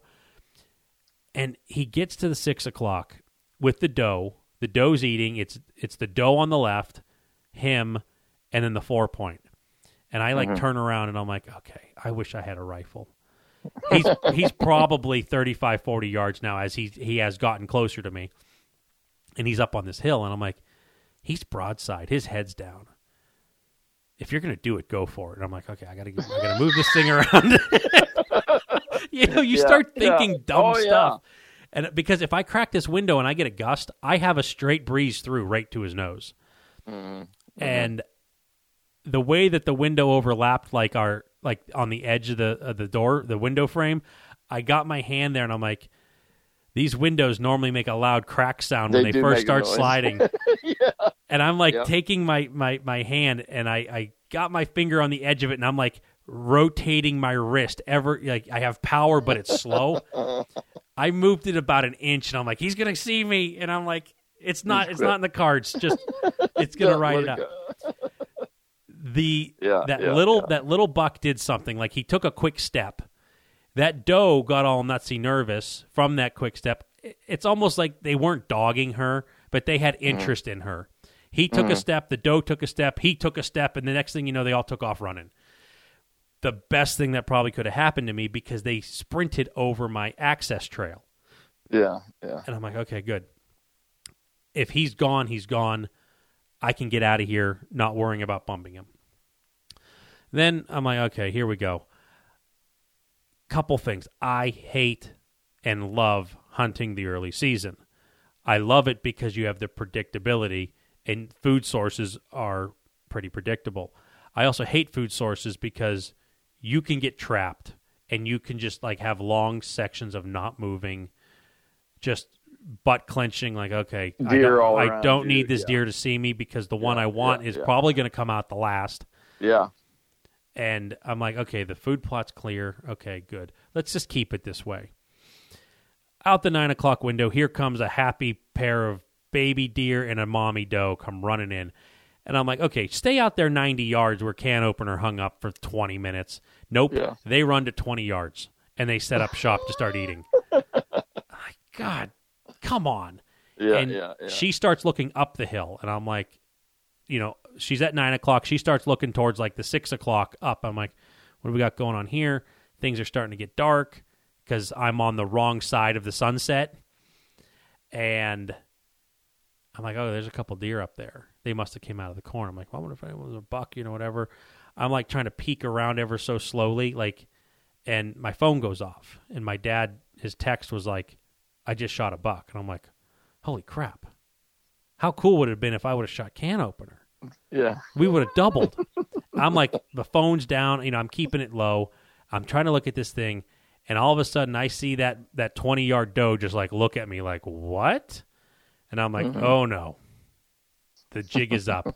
and she does like that side head movement thing where they like don't quite know what's going on. She caught something she didn't like, but she puts her nose up in the air and she's smelling. Then she runs down to the bottom section of the food plot, like more like 11 o'clock, noonish down there. And she gets all nervous down there. Her babies don't know what's going on. She runs back up to where she was at. She's not quite ready to leave, but she's not comfortable. And I then find out that those other 2 deer were doe. And I'm like, okay. I happen to look down at the 12 o'clock, and I'm like, that's a big deer that just appeared out of nowhere. I'm like, what the heck? So I pull up my binos. I can see that it's a deer. I can see its legs. I can see the silhouette. The base of the body, it's a buck, guaranteed. I don't know what buck it is. I don't know if it's legal or not, but it's a buck. Pull up the binos, and it's that perfect time where when you use binos, you can see it crystal clear, but your eyes can't. I pull up the binos, I'm like, okay, 1, 2, 3, that's a legal buck. Yep, there's the main beam. Can opener came back. So he essentially worked 360 degrees around me in an hour and a half. He didn't blow. I'm like, okay, whatever. So I pull up the rangefinder, I click, it says 43, and I'm like, man, I don't believe that. I click it, 43. I had that happening to me too, just playing around with. You probably use yours a lot more than I do because I'm just new to that. Usually I've been gun hunting, but I did that with some does, and I was like, is it really 43 or 40, whatever? And it click. It kept giving me the same thing. Yeah, and like what I'm doing, I don't normally. Generally, if I'm on a field edge, I try to range. But if I'm in the woods, I know this intersection is 22 yards. Yep. And so I'm the like, stump is whatever. You just judge from there and not even use them. I was clicking probably more in disbelief at the fact that he's back for a third time. Yeah. And he avoided the camera that was over there. He went on the backside of it to enter this field. Yeah. And I'm like, at this point, there was no nerves. There was no nothing. Bow in the shoulder. Okay, I'm going to put the 40 right here. And all I remember of consciously reacting was the recording of the Lumenok flying and hitting. Yeah. And then a loud crack sound and a Lumenok running away with the deer. And I'm like, oh, it just happened. No. To me, happened. Why didn't that arrow go through him? I don't even know what to, and then I'm like, okay, just be quiet. I'm like, he just crashed. Or did he not? Or did he just climb the hill and he's in the next county? Yeah. I don't know. So then it turns into, okay, I got phone calls to make. Dad should be almost back to the barn by now. It's I don't know. It's beyond 7:15. It's not 7:25. I could still see completely legal shooting light. I phoned Dad. No answer. Okay. I got to call Kara. I call Kara. No answer. All right. No. When there's a phone call during hunting hours and this person's hunting, it's one of those things you need to pick up. Yeah. I finally get a hold of Dad, and I'm like, hey, I just shot can opener. And, his mind is whirling around because he had a surprise. Got a buck. He has a buck, too. And he was having a slower day than I was. He's like, I saw a couple turkeys, a couple doe, there was a small buck, and then all of a sudden, blindsiding him right in front of him, 20 yards walking, is, this really nice Pennsylvania 8-point, and he gets it done. Just boom. Yeah. Just that quick. Yeah. It's over. There was no time for him to text me like I had an hour and a half to screw around with my deer, watching, trying to do some dumb decision stuff. Well, anyways, took 3 phone calls. Finally, my kids answered my wife's phone, and I'm like, hey, I'm not going to be home for dinner. We're going to have a long night. Yeah. We go back to the pole barn. We regroup. We get some stuff figured out. We go and track Dad's deer, which just because you have a double lung pass through does not mean this thing's going to bleed. like you hope it does. We probably could have found Dad's blood at the impact site or very quickly thereafter. It was not easy. He shot him in a giant field, and this deer ran downhill, and it took 100 yards, maybe more, to find the first speck of blood. But once we found the first speck of blood, maybe another 100 yards, but not more, it turned into a better blood trail. But the deer ran completely downhill. And if you can kind of think of a deer's body, it's filling up a spot that doesn't have a spot to leak out. Yep. And he was happy. We got that. We got nice photos there. We got it taken care of. And while we were dragging it behind, the RTV, I took one of my flashlights and I hit it up on the other side of this field. This field is kind of skinny but very long, up on this higher point where we have another stand and a food plot. And I saw all these eyes. I'm like, oh, look at that. That's kind of cool. Not thinking much of it. We pull the deer back to the barn. We drop it off in the yard. We go to my deer, and I'm like, oh, God, Dad's... I don't want to say we pulled out a miracle because we didn't. It took a long time to find Dad's blood. I'm like, okay, Dad, let's go down here and park. I'll show you where I hit him. And, by this time, it's dark. It's probably, approaching 9 o'clock. And get my headlamp on, get my flashlight, click it on. I'm like, well, this ain't going to be too hard. The best way I can describe the point of impact with this, with my deer, take a gallon paint can, put a half a dozen holes with a screwdriver in the bottom of it, and just walk and swing it. Start swinging it around. And I'm like, I didn't think I hit him this good. Because generally when you hear a loud crack in archery, you hit the shoulder, and there's a good percentage of the time that's not lethal.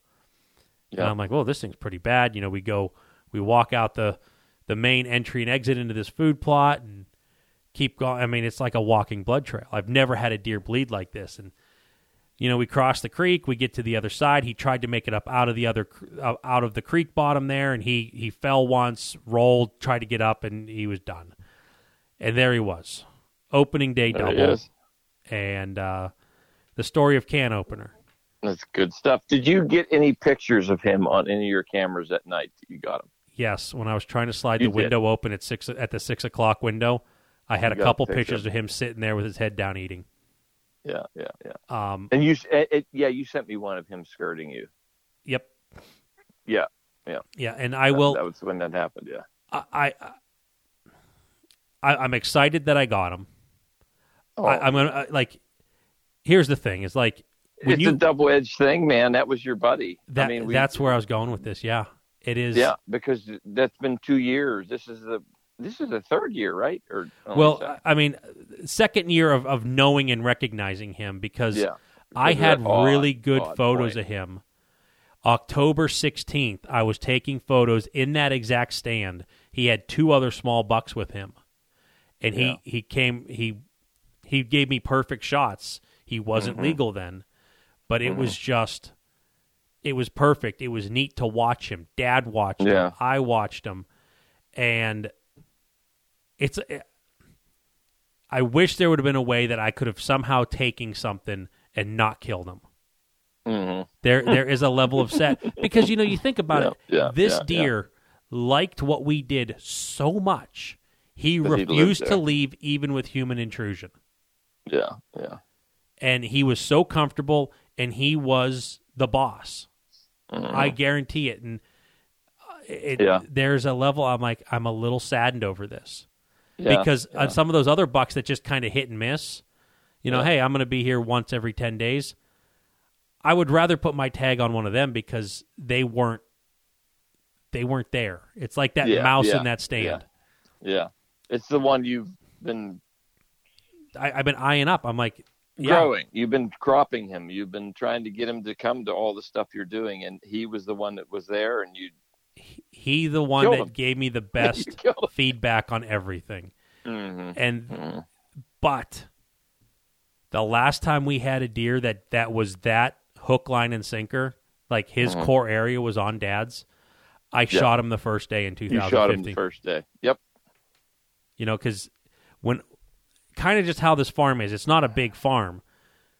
If I'm getting a buck, leading up to the season on almost all the cameras, that deer's in trouble. Yeah. My 2015 buck was like that. Mm-hmm. Can opener was like that. There are some deer that I get like two distinct group of bucks that very few actually cross to the other side of the farm. Do not ask me why that is. Mm-hmm. It bothers me that I'm like, is there really like a divide here? Is there some kind of terrain feature that keeps these deer separate like this? And then you have a rebel every 5 or 6 years that says, screw it, I live on both sides of the fence. This is my place. But no, it's really cool, Andy. I was so happy to hear you got him.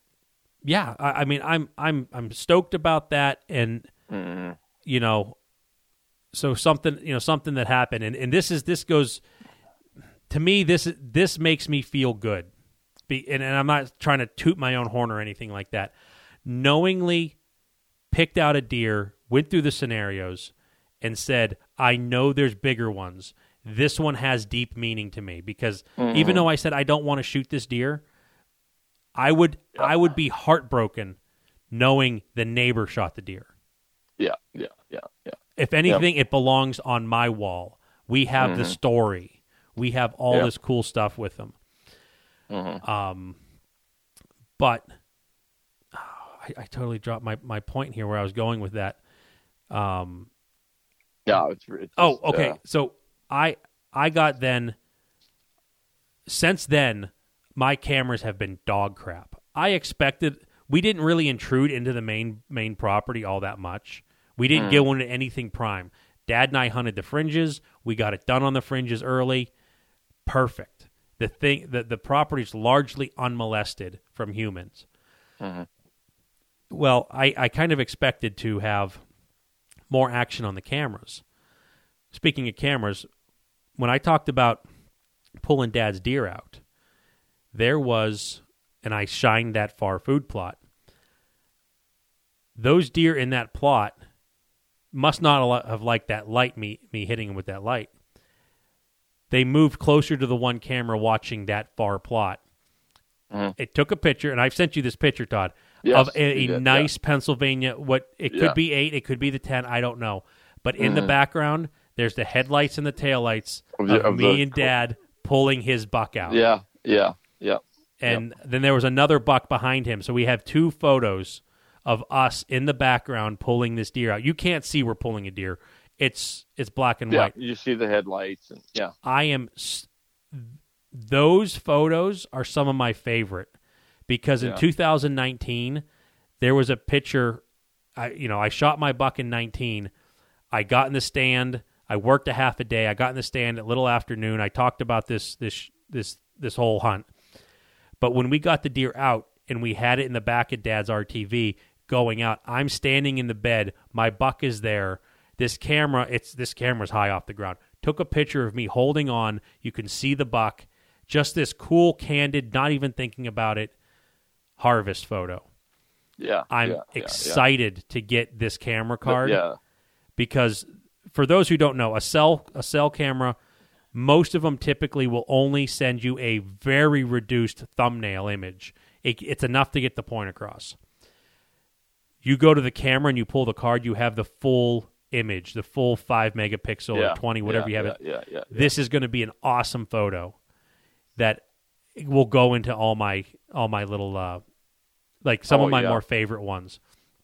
The Andy, I've only had a deer a couple years with you guys, and you've sent me 2 great photos of myself. The one when I got the buck with the thumbs up. I just happened to be. You couldn't even see me. No, it's just your hand. By, I was like, "Oh, there's a camera," and I just stuck my thumb out, like thumbs up. I was walking to your stand because I killed my buck, and I was going to go sit with you. Mm-hmm. And you were explaining me how to get there. And then last year, you were dragging the doe. I don't even know where that camera was. But I got my doe, but I know where it was because I know where I was dragging that doe up around that little knoll there.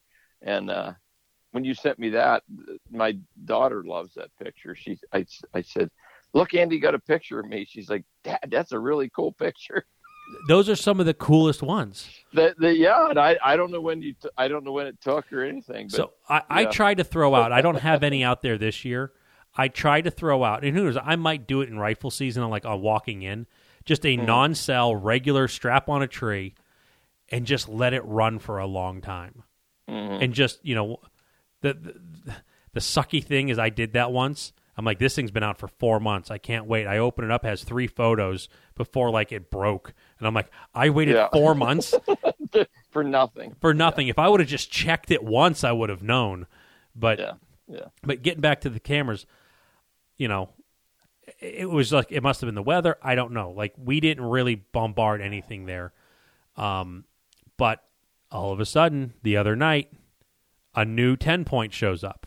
Smaller than that one that's flirting with the Pope and Young kind of thing. But it's a smaller one. And I look at it, I'm like, I can, with very much certainty, say that this is a 2-year-old. This is a really beautiful 10. The neat thing with him, he has, and it's not big. It's big enough to see on the photos, and I have 2 photos to prove it. He has a baby drop tine. Oh, neat. And I'm like, I would really like to let this deer go 2 years, because this deer could be something special. But in all honesty, that deer's going to die by the first Saturday and by the end of the first week in rifle. Just a beautiful. I mean, he might have 5-inch 2s, 3s, and maybe a 3-inch 4. You can tell he's not there yet, but just a beautiful. And I sent that to my one buddy. His name's also Andy. He goes, that deer is going to haunt you for the rest of the season. And I came back with, and this is what I was talking about. I'm like, I'm not trying to toot my own horn. I shot back to him, not thinking. I said, I am so completely satisfied with my deer. I don't care if there's booners running around. And I'm just like, holy crap. I am not envious of any other deer right now. I'm just so happy. That means you're, So that's where you got to be with hunting. I mean, that's where you got to be. They always say, don't, if you pass something on the first day and you really, and the first day of archery and now it's gun season, you're like, I would love for that deer to come. Then maybe you shouldn't have passed him. Well, yeah, don't pass on the first day you'd love on the last or something. Yep. And I have done it. When I got into archery, I got into it I was always just a gun hunter. Get into archery. All my friends were getting those big bucks bow. I was like, I'm going to get into this. I'm going to practice. I went to shoots, 3D shoots, and went and shot screens. And I shot like crazy. And I was like, because I wanted to get a big buck. And I got a nice buck. It's better than a nice buck. Yeah, it's a big buck for Pennsylvania. I got a big buck. What was that, mid 140s? Yeah, mid 140s. And then the next year, it's so I'm in the same stand. First thing in the morning, this is 7 a.m. in the morning. I'm in that stand where I killed that deer the year before. And there's about a 17-inch 8-point, small points, but it would be my number 2 buck at this point in my life. And it is standing there feeding at 15 yards away. And I was like, I can't shoot that deer right now. It's opening morning. You know what I mean? There was a couple bigger ones around and I didn't shoot. And at this point, really right now, it would be the second biggest buck I ever got. And I was passing them up, but you got to be happy with what you get. Yeah. And there's that conundrum, you hit lightning once and you sometimes don't realize just how lucky you were. Yep. And plus you have guys like me coming up that if I don't have my buck tag filled, hunt does. If I see that buck, like I said, I'm not going to be able to pass him. I get it. I understand it. And you guys are good. And I always ask you, if you tell me I'm not allowed to shoot a buck, that's fine. But you guys are always like, do what you want to do it, Yeah. The big thing we ask is don't pass doe to wait for a buck. If we're just shoot your does and then we got the day. We'll tuck them in. And I got a little wee. How many points did that buck I have? It was a legal 6. It was 6 without brow tines. Yeah. Mm-hmm. Yep. I was thrilled. It was, And, now I'm looking at the 10-day forecast and what we just had this week. I'm like, man, I shot that. I'm glad I did this because I'd be pulling my hair out right now. Like, where'd all the deer go? Yeah. Where'd they go? Do I even want to go hunting? It's 80 degrees. Yeah. I got crap to do, but there's always just have stuff to do. That's great. So great story. Great. A buck that this is the first time you really definitely have a tie to that deer. That is without a doubt. There was a chance that I had a tie with my 15 buck, but there's no way of knowing just because you had a wide 6-point show up in rifle that this was a wide 8-point the next year. Yeah. No way to know it. Yeah, because they look the same. So that was my fun and excitement. Dad and I doubled first time ever, and in the same day within the same hour, and it was a great season. And not that I think that there's any haters, nor do I really give a crap. They're like, oh, so you went out and hunted for 3 hours. Yeah, but you didn't see the 300 hours in work that I put in all summer to do all this. And, sometimes you got to earn it up front. And, it's one of those. And that, no matter how much you guys work out there, do all that stuff, I mean, I think you know that. When you say you got that big one, 15, you got that nice one. Yep. You know as well as I do that is not going to happen every year. No. But you're going to go out and get one opening day. Yeah. That is my third buck I'm putting on the wall on opening day. Archery. Yeah. I always, when people would ask me that, I don't always talk. It's like with fishing. I will carry a conversation on, but I'm not going to show you my cards until you pass a certain level. I will carry on a conversation. Oh yeah, I use a bobber and my secret's minnows. Oh, okay. Mm-hmm. Well, I'm not about to tell you about this stuff, but I'll carry the conversation on.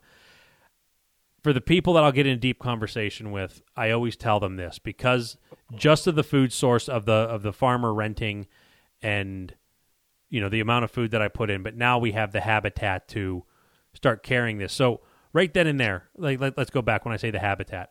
You can have food and you can have all the bucks there in the middle of the night, but that doesn't help you. Mm-hmm.